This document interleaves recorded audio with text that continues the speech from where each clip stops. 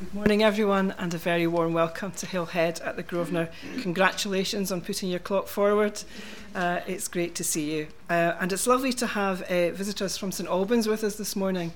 You are very welcome, and we hope that you enjoy the service. Also lovely to have Lena back with us from the States. This service for the fourth Sunday in Lent will be led by our minister, Katrina, and everything we need to follow the service is both on our printed order of service and on the screen. Please stay and have a cup of tea. Thank you, Anne. Our call to worship this morning is from the letter to the church at Philippi, and it's one that is always quite special to me because it's the passage that Ruth used when I was preached in nearly 10 years ago. So some words from Philippians chapter 2. Let the same mind be in you that was in Christ Jesus, who, though he was in the form of God, did not regard equality with God as something to be exploited, but emptied himself, taking the form of a slave, being born in human likeness.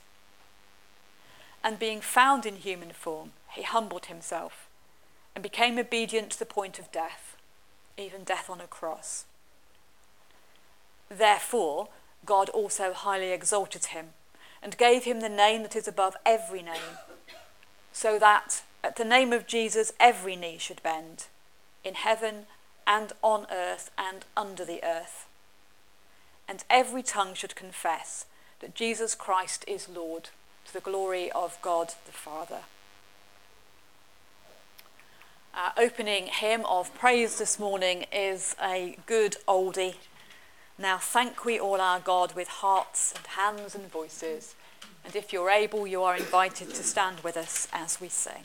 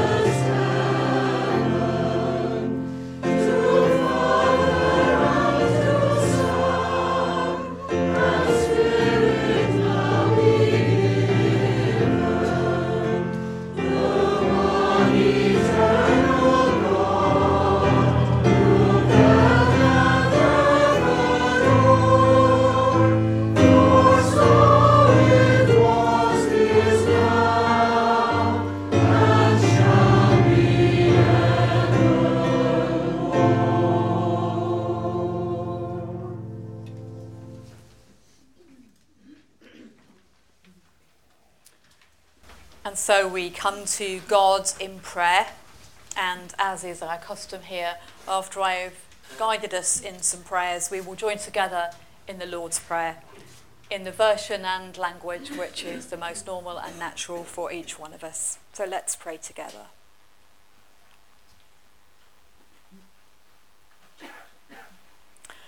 Loving and generous God, On this, the fourth Sunday in Lent, we pause in our journey to seek a little bit of refreshment. At the end of another week, when events in the UK Parliament and in the wider world have been bemusing and bewildering. At the end of a month in which so much has happened that has drained our physical, emotional and intellectual reserves. At the start of a new day, a new week, a new month, and an ongoing journey. In these moments, please bless us with a little bit of stillness and rest.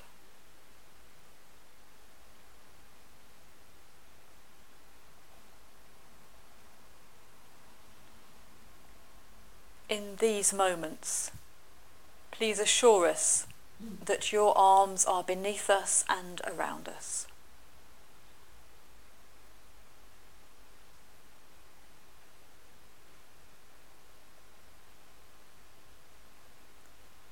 In these moments, please help us to accept your gracious and generous offer of life in all its fullness.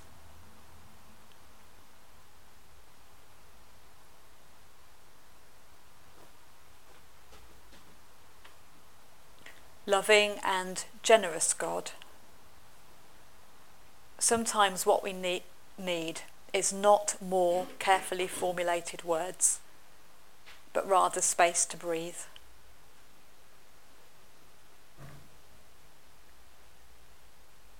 Sometimes what we need is not new ideas, but rather the reassurance of old promises.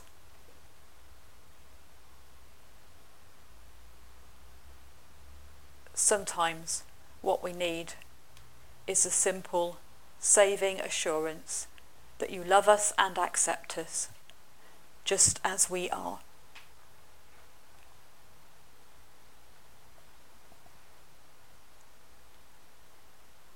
Nurturing, protecting God, knowing ourselves to be loved and accepted by you, we join our voices in the pattern of prayer Jesus taught his followers as we pray together, saying, Our Father, who art in heaven, hallowed be thy name. Thy kingdom come, thy will be done on earth as it is in heaven.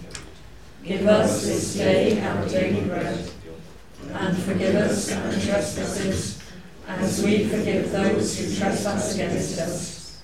And lead us not into temptation, but deliver us from evil.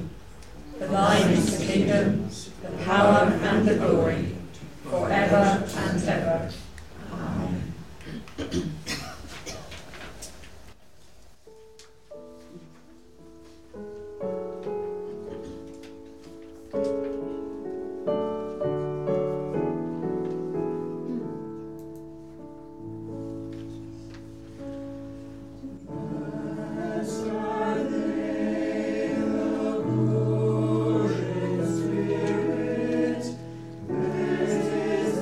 Kingdom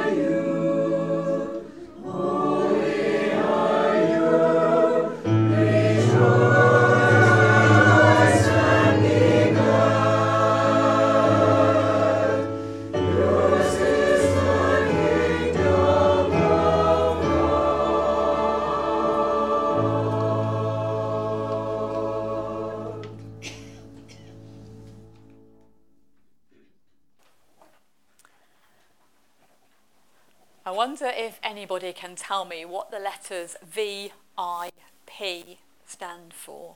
VIP. Oh, Carl. Very important person. Sorry? Or people. Very good. Very important person or very important people. And I wonder, who are the very important people? If I was to ask you in our country, who is a very important person?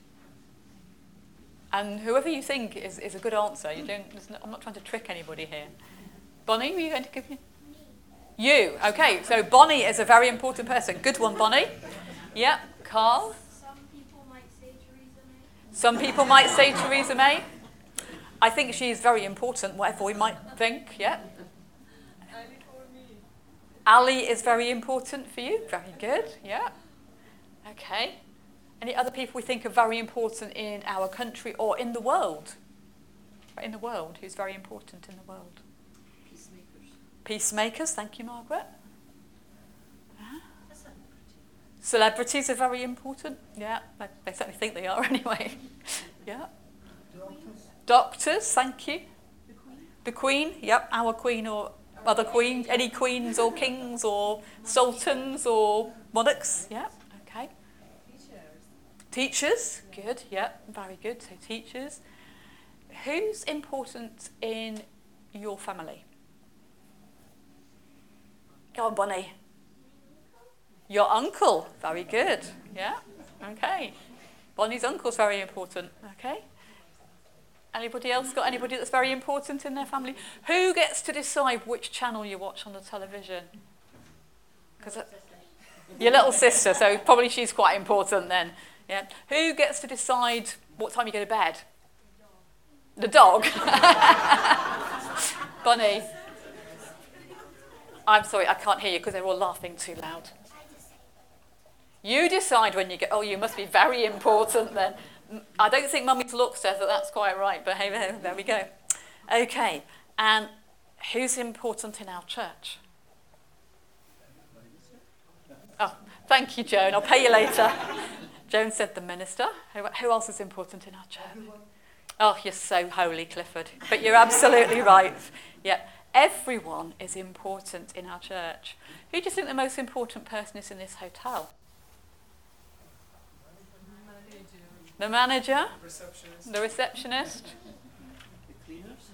Yep, absolutely. These ladies are right. It's the cleaners. When I was growing up, my mum always used to say to us as children, the most important person anywhere you go is the person who cleans the toilet. Because if the toilets aren't clean, the place won't be open and you won't be able to go into it, or the place might be open and you won't want to go into it. So the most important people sometimes are those that the world doesn't think are really important. Clifford, you're absolutely bang on. Everybody is equally important in our church. Everybody is equally important in the whole world if we look at them through the eyes of God. But it's quite easy to wind up thinking important people are monarchs and politicians, and celebrities, and yes, even number one, ourselves. So thank you for sharing that. We're going to be thinking a bit more about some of these ideas with the grown-ups. But for now, we're going to sing a version of a very well-known song. I actually realised after Paul sent it back to me, I'd turned hands into hand, but I'm sure you can put the S back on. So it is a version of the old favourite song, He's got the whole world in his hands, but we're going to recognise some of these different groups of people as we sing together. Thanks, Paul.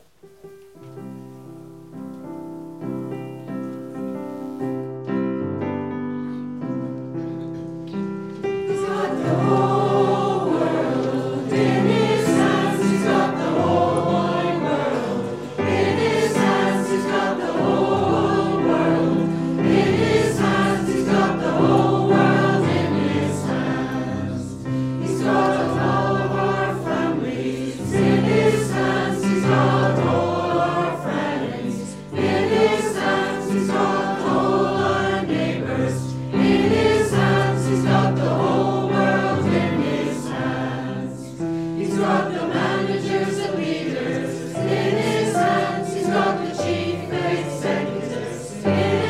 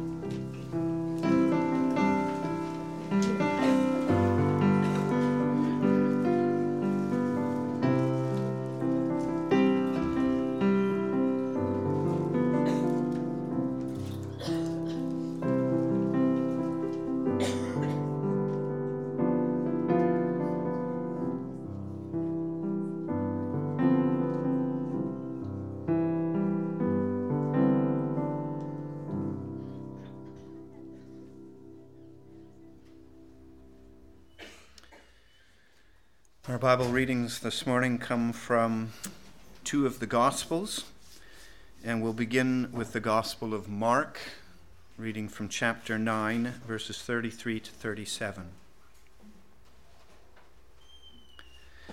Then they came to Capernaum, and when he was in the house, he asked them, "What were you arguing about on the way?" But they were silent. For on the way, they had argued with one another who was the greatest. He sat down, called the 12, and said to them, "Whoever wants to be first must be last of all and servant of all." Then he took a little child and put it among them. And taking it in his arms, he said to them, "Whoever welcomes one such child in my name welcomes me, and whoever welcomes me welcomes not me, but the one who sent me." The second gospel reading is Matthew's Gospel, chapter 20, verses 20 to 28. Then the mother of the sons of Zebedee came to him with her sons, and kneeling before him, she asked a favor of him. And he said to her, "What do you want?" She said to him, "Declare that these two sons of mine will sit, one at your right hand and one at your left, in your kingdom." But Jesus answered, "You do not know what you are asking. Are you able to drink the cup that I am about to drink?" They said to him, "Yeah, we are able." He said to them, "You will indeed drink my cup, but to sit at my right hand and at my left, this is not mine to grant, but it is for those for whom it has been prepared by my Father." When the 10 heard it, they were angry with the two brothers. But Jesus called them to him and said, "You know that the rulers of the Gentiles lord it over them, and their great ones are tyrants over them. It will not be so among you, but whoever wishes to be great among you must be your servant, and whoever wishes to be first among you must be your slave. Just as the Son of Man came not to be served, but to serve, and to give his life a ransom for many."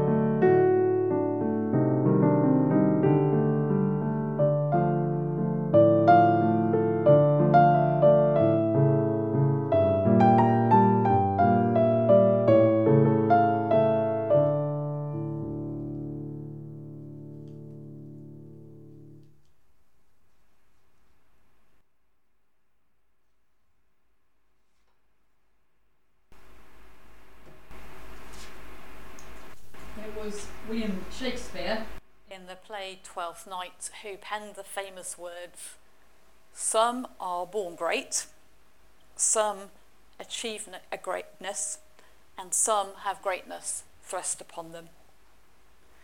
And so this week our focus is on the temptation of status, or perhaps the temptation of greatness. I look down on him because I am upper class. I look up to him because he is upper class. But I look down on him Because he is lower class. I am middle class. I know my place. I look up to them both. But I don't look up to him. as much as I look up to him. Because he has got innate breeding. I have got innate breeding, but I have not got any money. So sometimes I look up to him. I still look up to him. Because although I have money, I am vulgar. But I'm not as vulgar as him.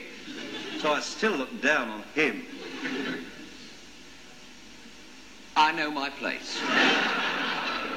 I look up to them both. But while I'm poor, I'm industrious, honest and trustworthy. Had I the inclination, I could look down on them. But I don't. We all know our place, but what do we get out of it?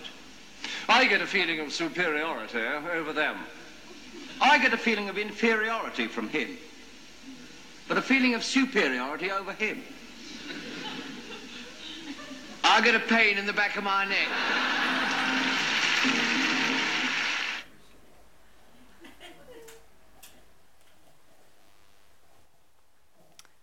Today, as we explore a little bit about the temptation of status or greatness, I have to confess I found myself in a bit of a dilemma. That satirical sketch, which is actually nearly half a century old now, shows the complex interplay of class, power and perception. And it also raises questions about justice, ambition and hope. Surely it cannot be wrong for a working class character to aspire to the benefits he perceives to be enjoyed by the middle and upper classes. Surely it cannot be wrong for parents to wish that their children have the opportunities that they themselves were denied. Surely ambition, the desire to be the best version of who we are, is something to be admired and encouraged. I don't think I need to answer those questions, which are tied up with equally complicated ideas around justice and fairness. The issue here is not about reasonable hopes and aspirations. It isn't even about ambition. It's about motivation. What matters is less what we aspire to, but why we aspire to it.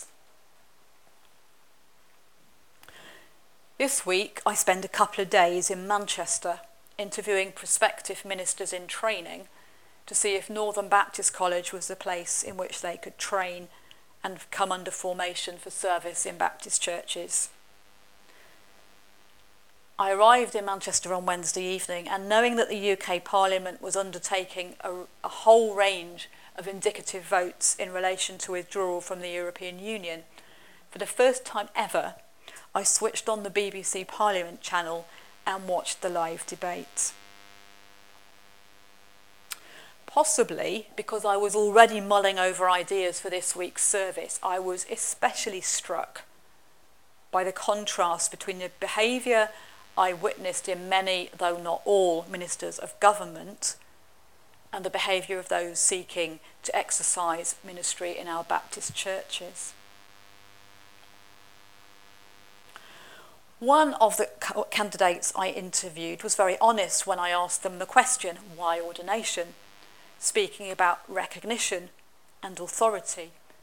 And this for them was especially important because they felt called to serve in the same church where they'd grown up. By becoming an accredited minister, that would confer a status not otherwise possible. For another, accreditation was about being recognised within a chaplaincy setting, demonstrating that they were suitably qualified and experienced. Now, it's kind of easy for us as Baptists to say, well, actually, that's not how we see ministry. We don't see ministry as authority over. We might see it as authority among, but we're not getting to that debate today. But of course, these are very reasonable and normal human reactions, aren't they? This desire to have some status, some authority, some recognition. But with that also comes enormous responsibility.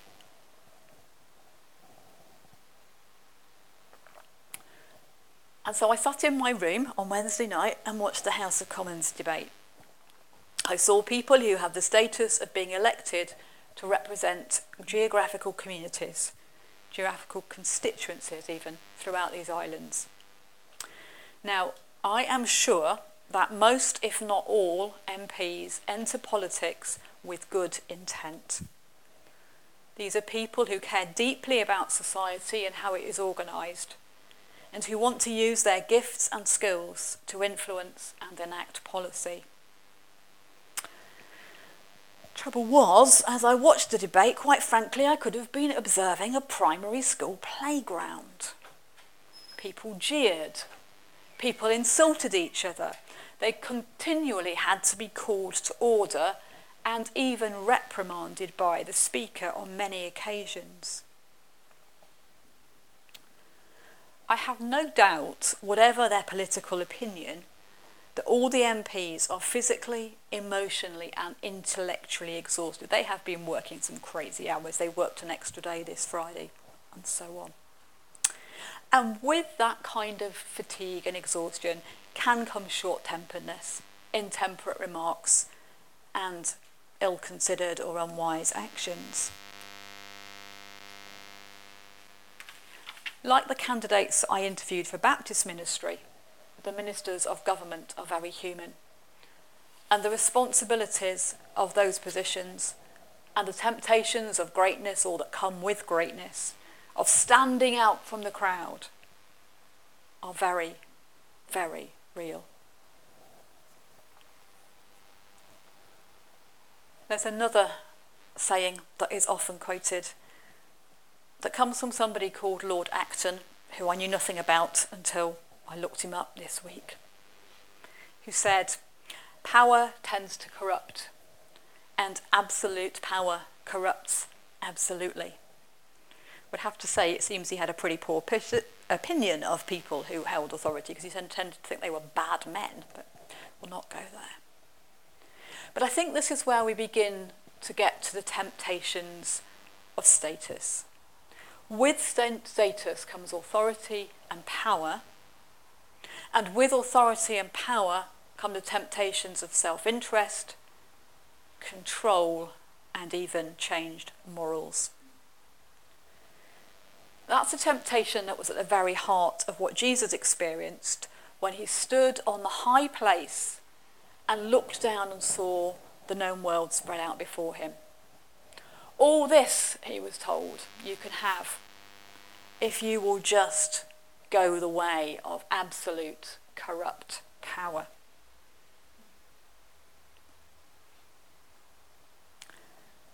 Today we've heard two stories about some of Jesus' closest followers and the way that they were lured into this temptation of greatness, the temptation of status.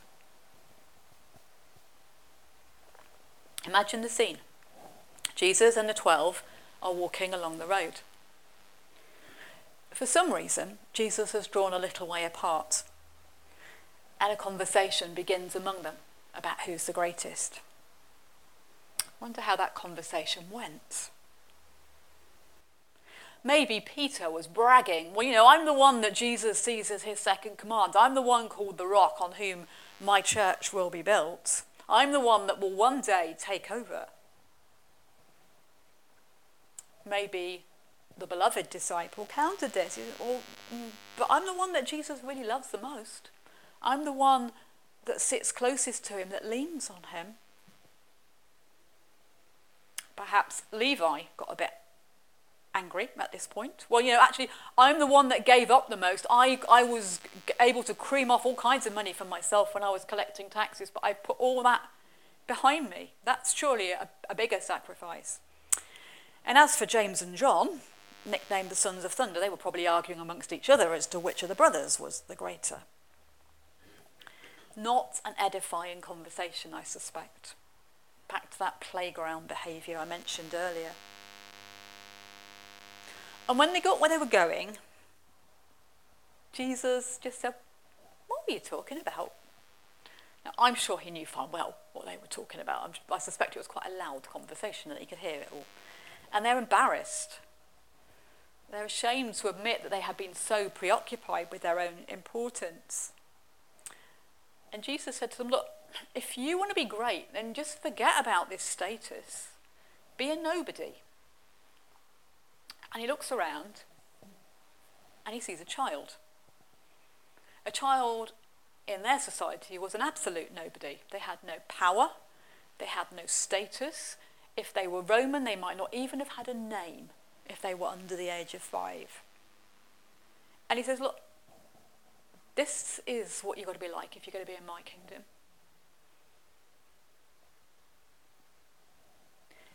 It seems to me that the antidote to the temptations of status or that come with status is humility. And the reward of humility is dignity. What do I mean by that?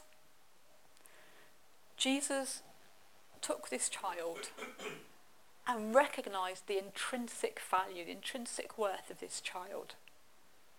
And so he dignified the child's existence. The very one who has no status becomes the one you look to, even if you are powerful and have influence. Humility, and with it, the gift of dignity.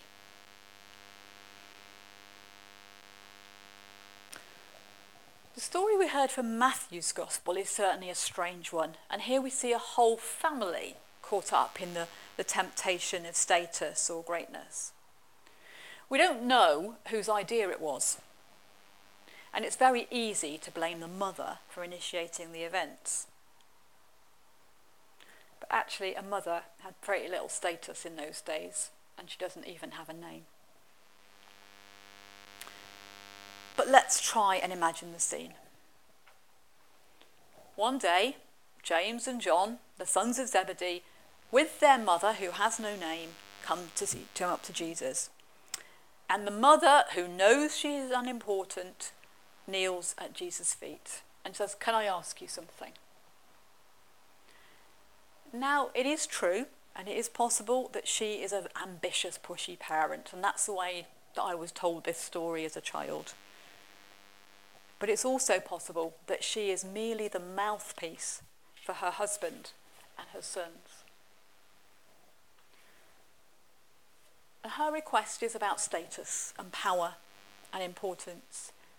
Let my 2 boys be the most important, and let one sit that side of you and one sit that side of you.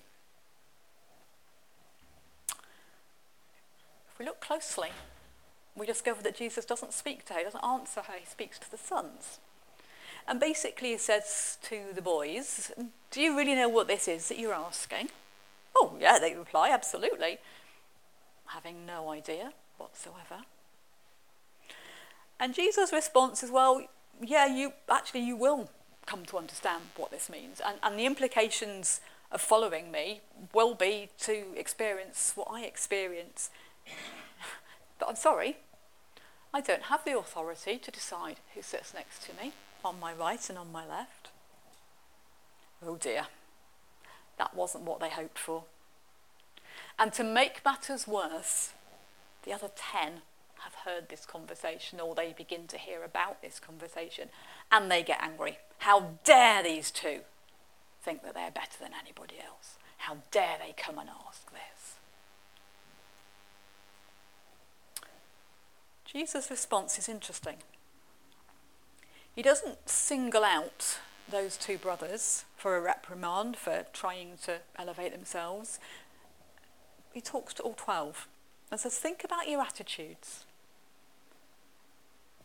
And in this story, the Gentiles act as a stereotype of what they shouldn't be. But he could equally have chosen his own nation and the powerful people there. Leaders who oppress others, people for whom personal ambition is the motivator, people whose desire for greatness and power has corrupted their hearts so that they become totally self-serving. That's the kind of thing. So look around, look at that kind of people. That's what's the possibility, that power and status can do this to you too. And you're not meant to be like that. What you need to do is to recognise the intrinsic value of other people and serve their needs. Become as a little child? Become as a toilet cleaner? Become as a road sweeper? The temptation to seek power, greatness, fame, possessions, whatever it is very real. And for people like us, most of whom have opportunities for education, travel and well-paid employment, there is a challenge of thinking, how do we celebrate these things which are good and allow us to become the best us we can be? How do we do that and at the same time value every human being as made in God's image and of equal intrinsic worth as us? How do we become humble or stay humble? And how do we give other people the dignity that God gives to us?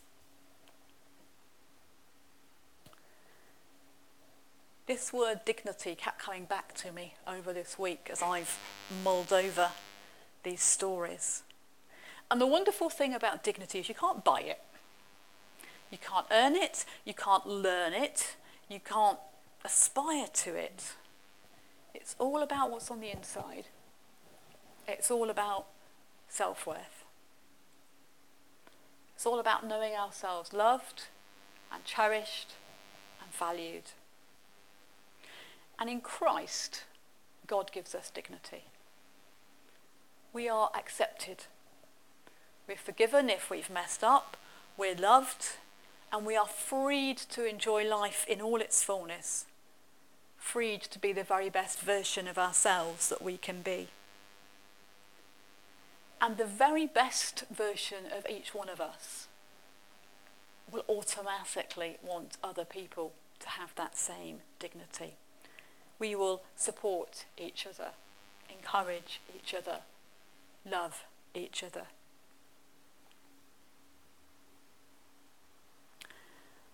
I think it's fair to say that the model of the current political climate in our nation shows us how the temptation of status can lead people who are not mad and not bad to pursue agendas that are dangerous for themselves or others.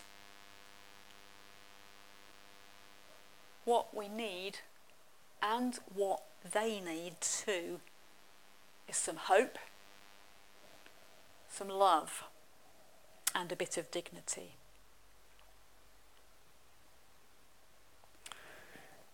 Normally, we would sing a hymn at this point, but we're not going to.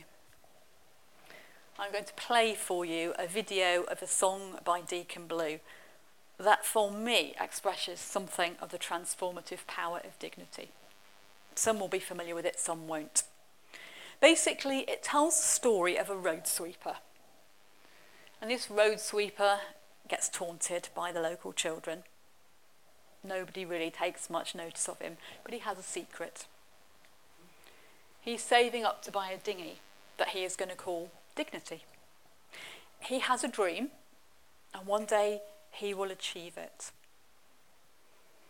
So I'm just going to play that, and we can listen to it, we can enjoy some familiar scenery. But as we do so, I wonder what it is that God has to say to each one of us about who we are, about how much we are cherished, and what the very best version of us might be like as God gives each one of us dignity.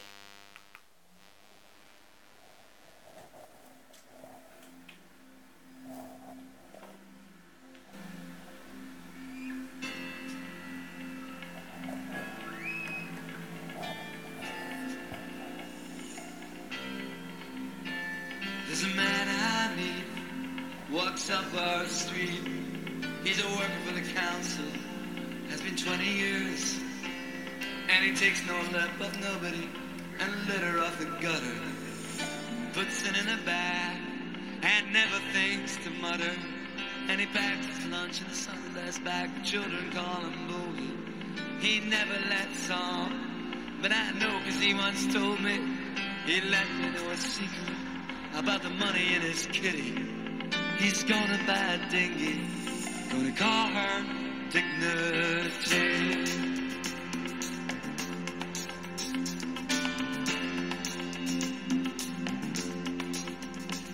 And I'll sail on the west coast, through villages and towns. I'll be on my holidays, they'll be doing the rounds. They'll ask me how I got it, I'll say, I saved my money. I say, isn't she pretty? That ship called Dignity.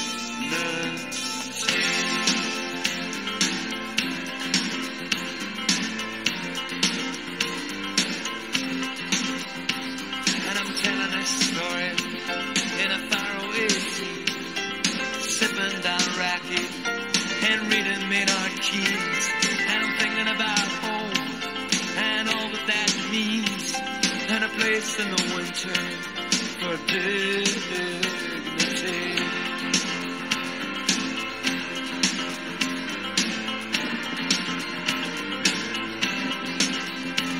And I'll sail up the west coast, through villages and towns. I'll be on my holidays, they'll be doing the rounds. They'll ask me how I got it, I'll say, I saved my money. I say, isn't she pretty? That ship called Dignity.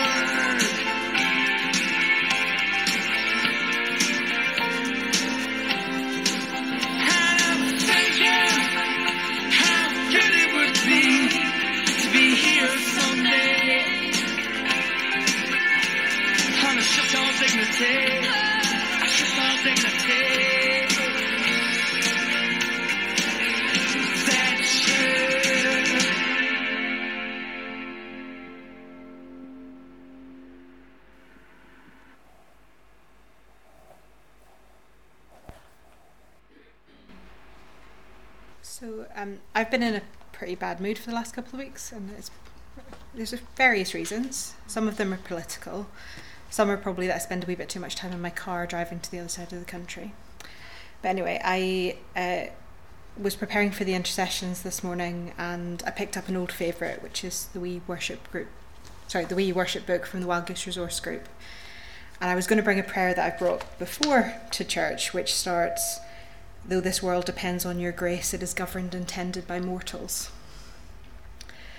And I was sort of happy enough with that. And then I was walking to church this morning and unexpectedly found myself praying, which isn't, although I do pray here, it's not like me to walk along the road praying. And today is also known as a Refreshment Sunday. It's one of the days in the fast of Lent. It's the day within the fast of Lent where the fast is lifted. And I felt quite refreshed on my way to church this morning, and I wondered whether you would join me on my walk from my house in Partick to church, and I'll tell you what I was praying for whenever I was walking. Let us pray.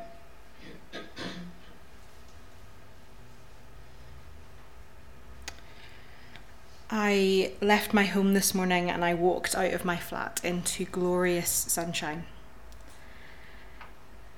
We thank God for the coming of spring, bright flashes of hope and life in a world that seems to have been sleeping.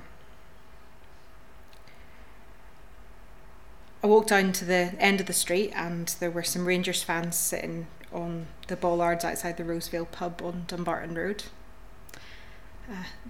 Got further up the road and there were some Celtic fans going into another pub, and suddenly realised that there must be an Old Firm match on today. God, we pray for all those guys going to the football, the sense of community that they have with other guys who are going to that match. But also we know that these matches can be flashpoints for violence and for other things within this city. And we pray for those who police these matches, the security guards, those who keep both sides safe. And we pray that Rangers fans, Celtic fans, those of us who are divided will be shown how we're actually more similar than we are different. I then walked just under the railway bridge and past Station Flowers, where there's lots of beautiful bouquets out for Mother's Day. We pray for mothers, but we also pray for those who find Mother's Day really difficult for lots of different reasons.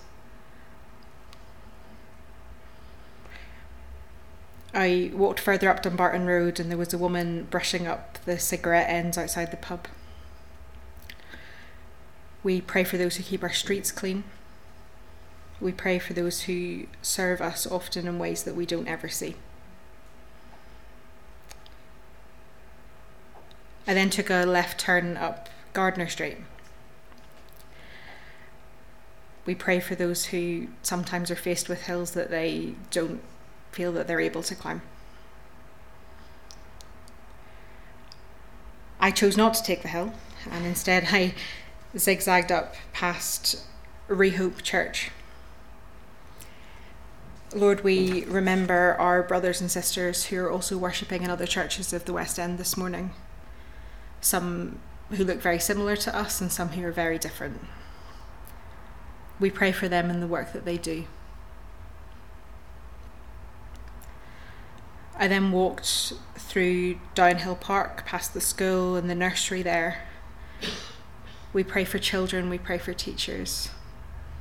It's been a long term, and some schools have already started their Easter holidays and some haven't, and we pray for refreshment for those kids and teachers, and then coming into the exam season after the Easter holidays. When I got up to Hindland Road, I saw quite an intimidating looking young man, and he took his hood down and gave this elderly lady a bit of a wide berth and a smile. And I realised that I'd completely made an assumption about what this guy was like, and I was clearly wrong. God, we pray for those people that we make assumptions about, that we walk past and we think that they are dangerous, or we walk past and we think that they are so different to us that we could never have anything in common. But we also pray that we would acknowledge whenever we look so different to other people that they think that they don't have anything to do with us. And we acknowledge that sometimes that's because we have privilege, and we promise that we will sometimes take our hoods down and smile at old ladies as we pass them. Onto Byres Road, I encountered a man wearing shorts. I thank God for optimists. I walked past the end of Creswell Street and I saw our building. We pray for those who are working to very soon submit the planning application, and that will be considered favourably. Outside Waitrose, I saw a family encouraging their toddler to hold hands with her baby brother in the pram. We thank God for families.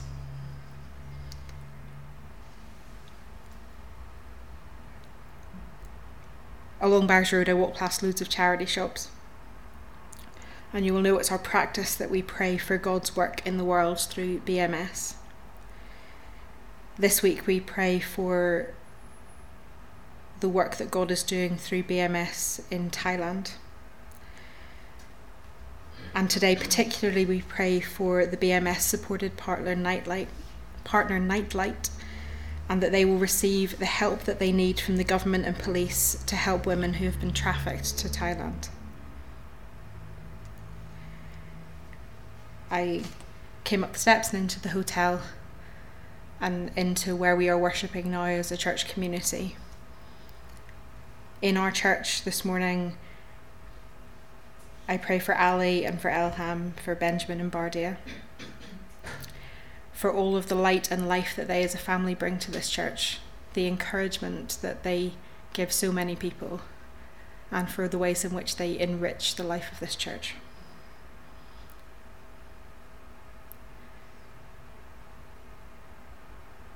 Thank you for joining me on my walk to church this morning. I arrived at church feeling refreshed, and I pray that you all have some refreshment today on this beautiful spring day. In Jesus' name we pray. Amen.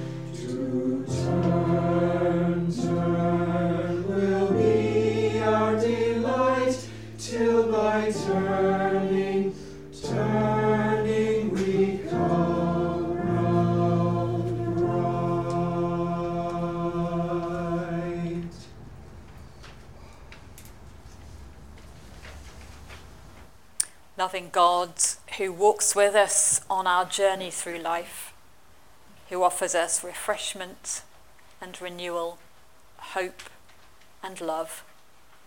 We offer these simple gifts, asking that they may be employed in your service, bringing dignity and hope to others. Amen. And so our closing hymn, For the Healing of the Nations, Lord, we pray with one accord.